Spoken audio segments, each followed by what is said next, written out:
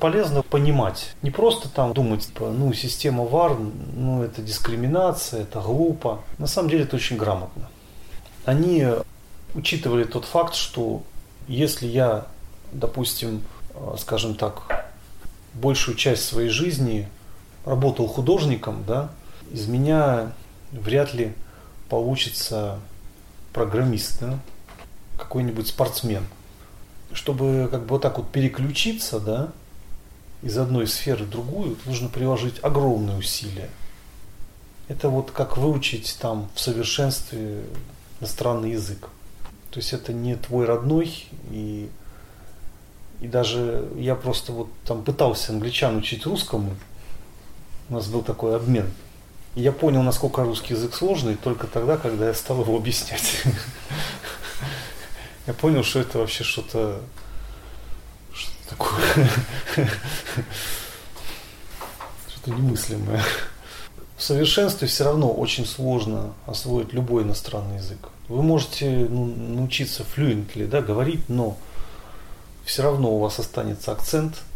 Я видел людей, которые там по 40 лет живут, уехали там по 30, всю жизнь прожили, все равно. Они знают много, они знают хорошо, то есть богатый словарный запас. Но все равно у них даже мышцы при произношении не могут работать артикулярные, да? Мышцы лица, там, мышцы рта, там, положение языка. То есть очень сложно это все переключить.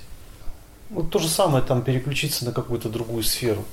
Но все равно, если вы профессионал в какой-то одной сфере и становитесь известным человеком, да, то вам придется общаться с очень разными людьми.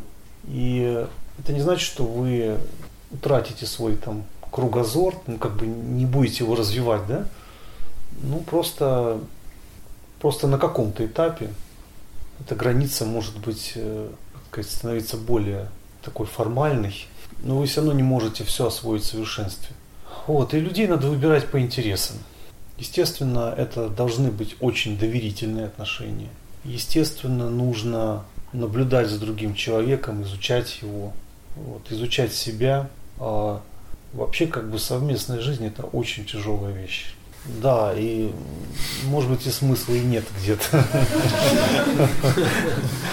Знаете, на Западе все саньяси, потому что когда там вот такая ситуация, да, индусы, они не понимают этого. Они понимают, но не до конца. Не до конца. То есть это семейная жизнь, это грехастхашрам, да? Грехастхашрам. Саньяса – это когда ты уже оставляешь, потому что, что такое, если это обязанности, семейная жизнь, да? Обязанности – это прикованность все-таки. Жить без прикованности не каждый сможет. Мы можем изображать саньяси, но это не какие-то формальности. Это уровень такой эволюционный.